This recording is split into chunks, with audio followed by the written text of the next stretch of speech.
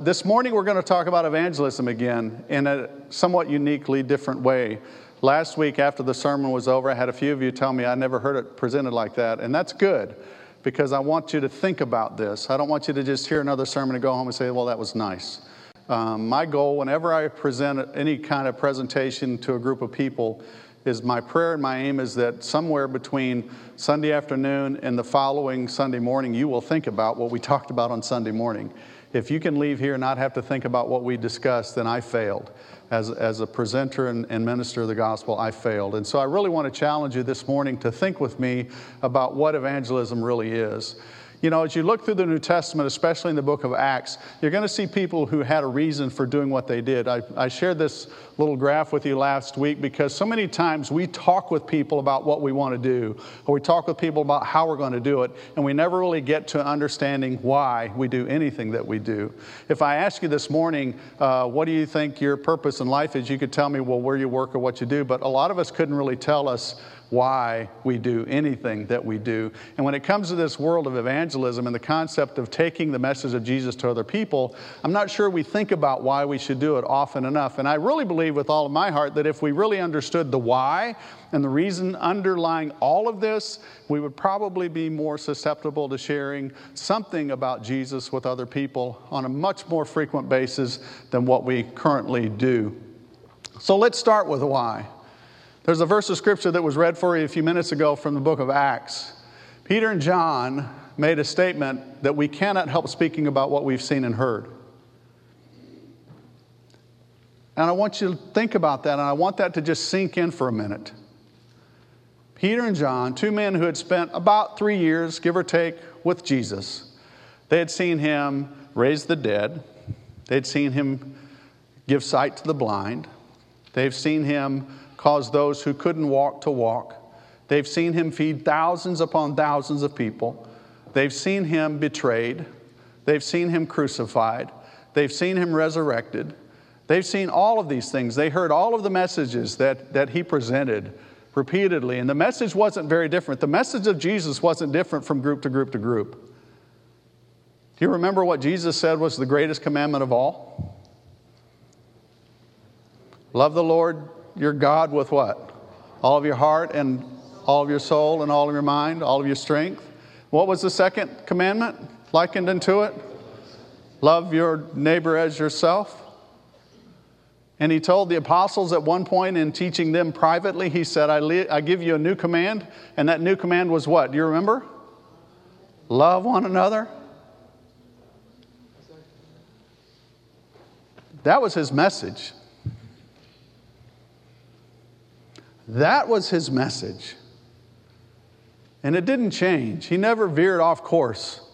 That was the constant message under what Jesus operated in all of his teaching and healing and sharing. It was about love.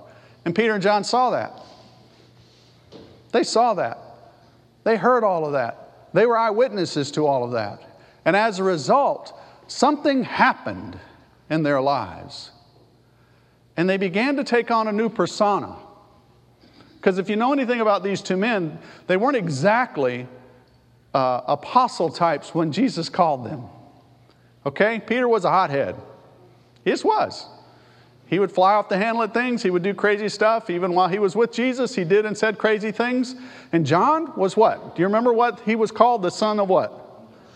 Son of thunder, which means he was probably an assassin. He was one of those, I don't know if he actually was a physical assassin, but he was one of those who got really uptight because there were Romans who weren't doing what they should do, and they were trying to restore the kingdom of Israel and the earthly kingdom the way that they thought. And he had this perception of being a son of thunder. So Jesus took two men, radical and radically different personalities, and brought them to the point where they got this.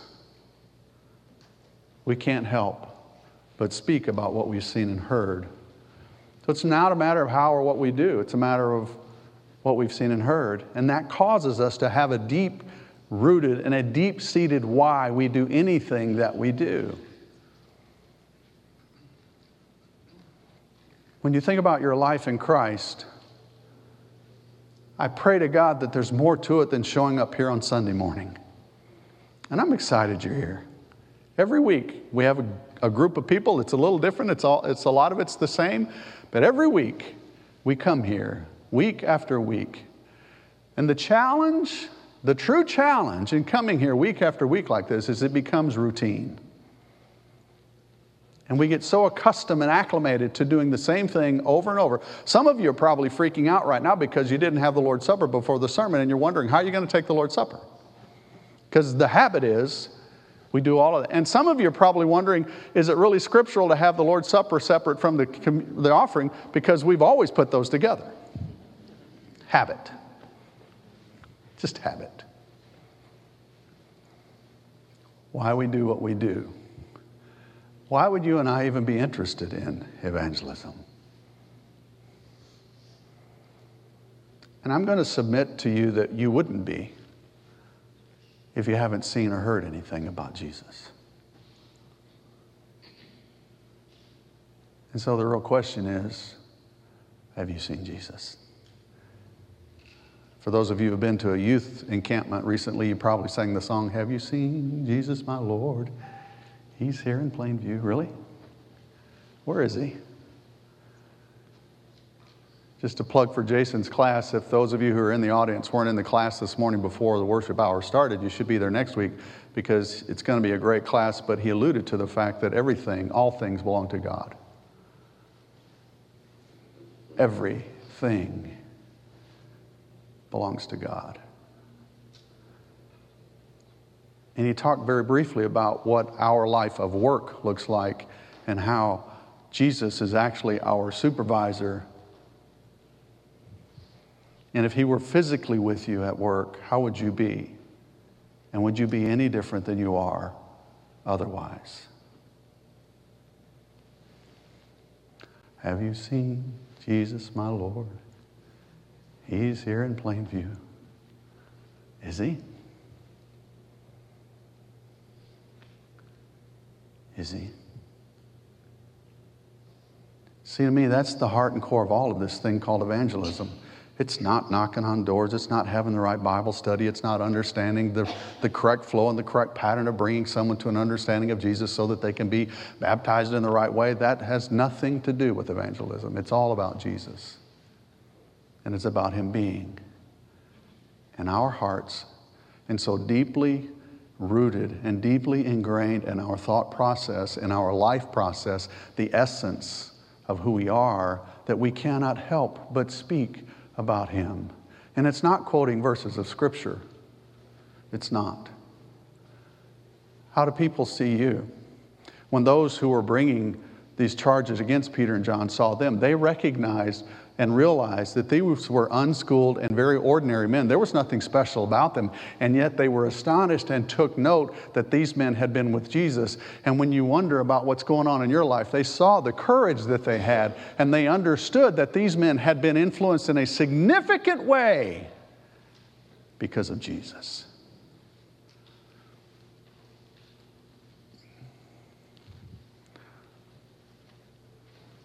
So where's Jesus in your world?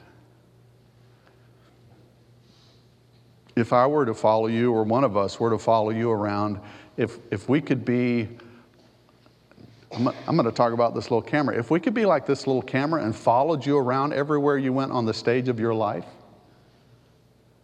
what would we see?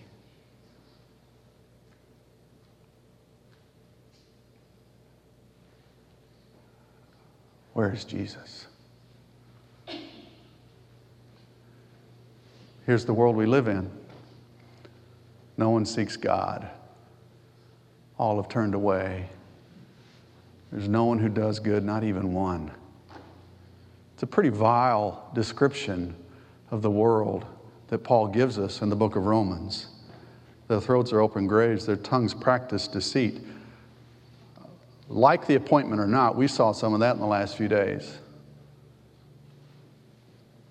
All kinds of misrepresentations by those who are supposed to be the leaders of our government. And from both sides of the aisle. Both sides. One side is not immune to it. And you want to know why? Because they're human. It's not because their political perspective is the correct one. It's because they're people, just like me and just like you. And the only thing that changes any of that, the only thing that changes any of that is the presence of Jesus. The presence of Jesus. And so I submit to you Galatians chapter 5, verse 22, as the foundation of a life of an evangelist. Because you see, for those of us who understand what the fruit of the Spirit is, and that is the presence of the love of God and Christ in our hearts that we share with others, there's no law against that. How do you regulate that? I've known people who grew up in the communist Eastern Bloc countries who've since moved to the United States. And I've heard their stories about living under the communist regime back before Reagan and Gorbachev decided the wall could come down and they would open up the world. And I know people who have lived and who have worked in China. I remember years ago when Lynn and I were in college, there was a guy who's the former president, he's since passed away many years ago, but Dr. George Benson was a missionary in China when all of the communist revolution started there, and he tried to stay in all of the persecutions he went through. And I remember Dr. K, and I don't remember his first name, but I remember Dr. K, who would come to Harding and he would speak, and he had this American civilization thing going on, and it was a great program, and he would talk about all of the harshness of what happened in China and the communist takeover. And yet through all of that, through it all, there are people there who love Jesus Christ. On another visit, 20 plus years after my years at college at Harding, I go back to the lectureship. I've only been back once in all my history. But on the year that I was there was a gentleman who was there who was speaking, and he was trying to raise some support for missionary efforts in China. And you want to know why? It's because he made a trip back to China, and in traveling on one of the trains from one city to another, he sat by a young lady and they started a conversation, and the conversation eventually got into the faith in Jesus because that's why he was there. And this young lady said, I'm a member of the church. And I am a Christian. And they started talking, and come to find out, this young lady was a member of a house church movement that had literally tens of thousands of people. And when he started talking with her and discussing their doctrine and their dogma and how they convert and how they save people, sure enough, it sounded just like, hear, believe, repent, confess, and be baptized. Isn't it amazing what God can do? It's not called the Church of Christ, by the way. That name is not imperative. But the Spirit of Christ continued to live there, and love was expressed and shared. And joy. How many of us are joyous in our walk with Jesus? And how many of us, if, again, we were to follow you with a camera and videotape your life, how many of us would be able to express to others and those who are around us, or better yet, how many of us would have someone who is around us share with us that our joy has had a positive impact in their life? There's no law against joy. And peace. Trust me, the world is crazy.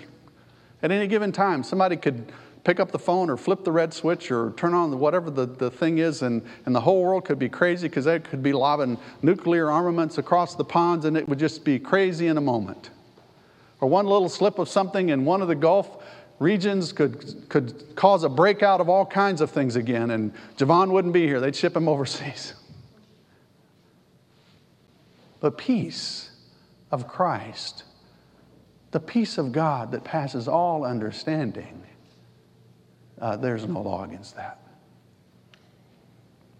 And when you and I live our lives in such a way that there is a peace that truly passes understanding, and when people know, when they know all of the things that are going on in our lives, and yet we have this peace about us and this calmness and this gentleness about us, that's almost inexplicable, because anyone else would be beyond themselves and they would just be losing it. But we have peace.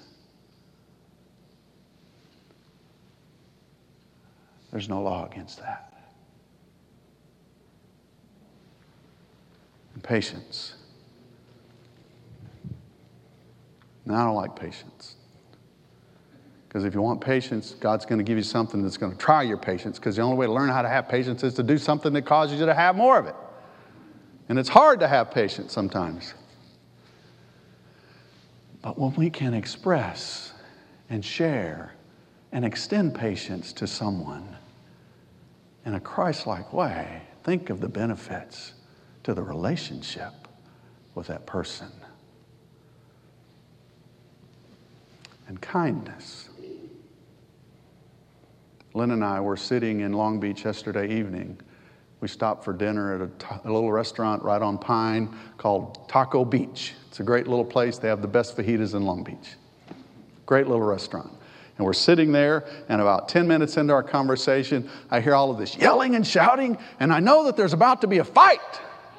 And I get out of my chair and I walk to the sidewalk just to see where it's at. Fortunately, it was in the restaurant next door. It wasn't in ours. Kindness and goodness. When those are our attributes and qualities of life extended to those around us, even when the typical environment would not call for it, what kind of influence may we have on those who are around us? How we respond to aggression matters. I sat down. There's a little store at the marina where we live, and I sat there. There's a guy that has a store. He keeps 2 tables and 4 chairs outside, so those of us who come to grab coffee or something, we can sit and chat, and it's kind of the local place for conversation. And I walk out yesterday afternoon, waiting on Lynn to get back from the ladies' sewing thing, and a couple of guys are sitting there, and I sit down, and one of the guys asked me, he says, "So what do you think?" And I'm like, "What do I think about what?" And I knew what he was asking because he's an attorney. And I knew that, well, it's not so bad. And I knew that he was talking about the passing of the vote and all that kind of stuff. And I asked him this question: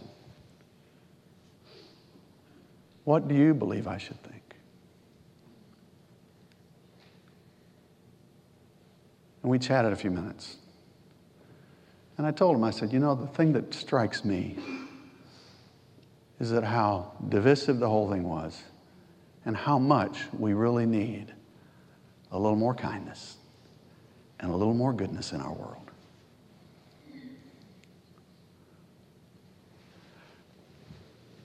And then there's this faithfulness thing. And I'm just telling you guys, this one is going to be a tough one for us in the future weeks and months and years. Because the world isn't getting nicer. And I'm not a prophet nor the son of a prophet, and I don't have a crystal ball that tells us what's going on. But I just want you to think about where we were 20, 30, 40, 50 years ago as a people and where we are today.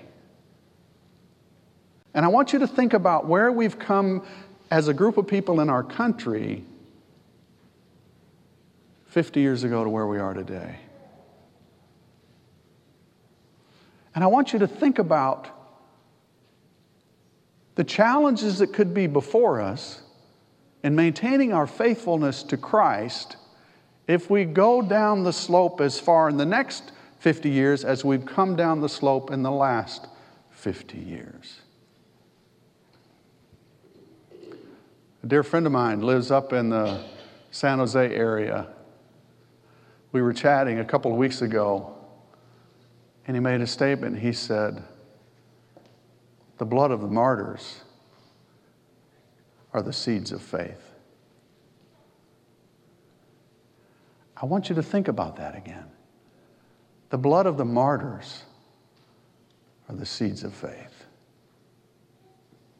I asked him this question. I said, why do you think the church grew so rapidly in the first few centuries? He says, because people got killed. And he answered it that quickly. He didn't even think about it. It wasn't the story of evangelism. It wasn't the story of repentance. It's because people got killed. It was because there were an enormous number of people who were martyred, who were placed in horrific circumstances. And there was a whole world around them that was watching all of those circumstances. And they saw the faith of the few martyrs. And they realized, there's something to this thing. And if this individual can go through that and maintain his or her faithfulness and commitment to that person that they call Jesus, there must be something to this.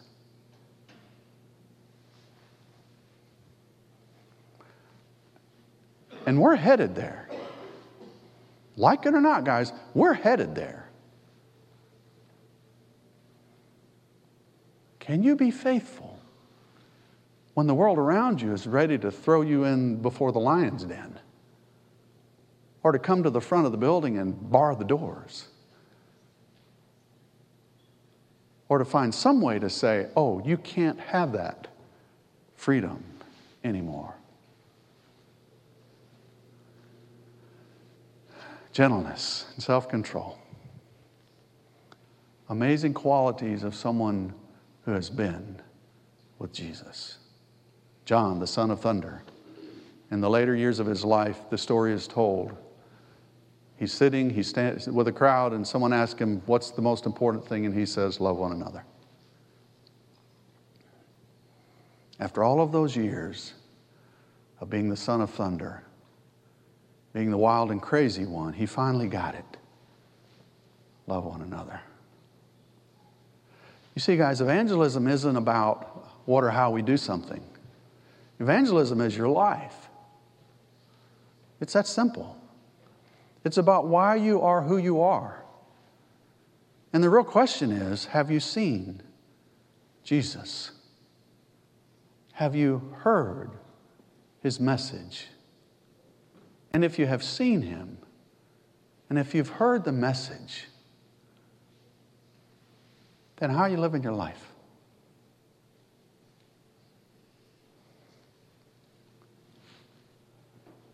Love and joy, peace and patience, kindness, goodness, faithfulness, gentleness, and self-control.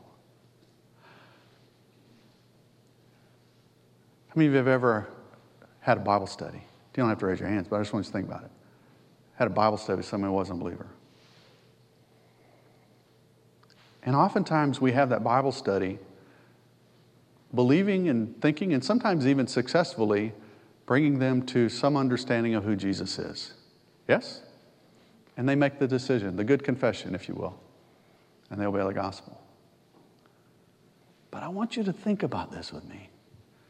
How many more people have come to Christ because of the goodness of someone that they knew? And because of the attitude of heart that we had towards someone, and they're like, how do I get to be like you? How can you go through all of this and still be at peace? Where does that come from? Well, it comes from Jesus. It comes from seeing him and hearing him. And it comes from being like him. So this morning, I invite you to consider evangelism as a way of life. Not something that you do, something that you are. It is the essence of being in Christ. It is the essence of being Christ.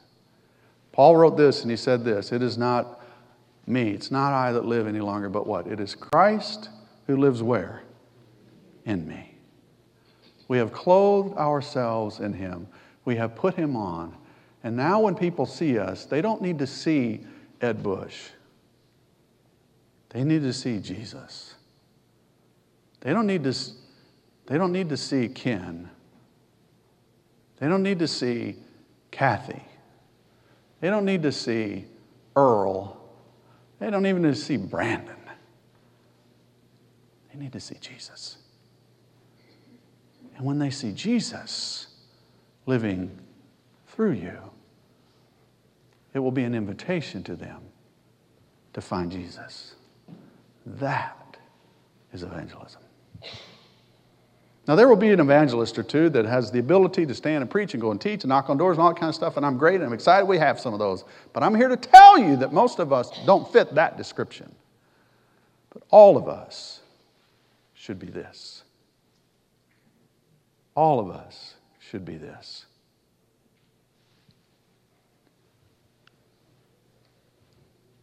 Jesus says, if I be lifted up, I will draw all men unto me. So let's be in the lifting business. Does that make sense? Let's be in the lifting business and lifting him up by the lives that we live. That's all I'm asking you to do. So evangelism is pretty simple. It's not about what you do or how you do it. It's about why you are who you are. Have you seen Jesus? Have you heard him? And if you have, is his presence in your life making a difference in how you live? That's all evangelism is. And I invite you to make sure that Jesus is truly living through you, in you, all about you, so that when others are around you, they see Jesus. And oh, by the way, it just happens to be in a representation that looks somewhat similar to you. Fair enough? So this morning we're going to sing a song to encourage one another. Brandon is going to come and lead us in the song. I love to tell the story. I think that's what it is. And the story can be told in many, many ways. Most especially it can be told just in your general life of living. Not quoting Scripture. If you want to, that's cool. If you want to memorize it, God bless you. But it's not quoting Scripture. It's just in living. So let's tell the story every day. Just a little bit. Just a little bit every day. And let's see where God works in the lives of people that we get to touch on a regular basis. Let's encourage one another as we sing this song. I love to tell the story of unseen things.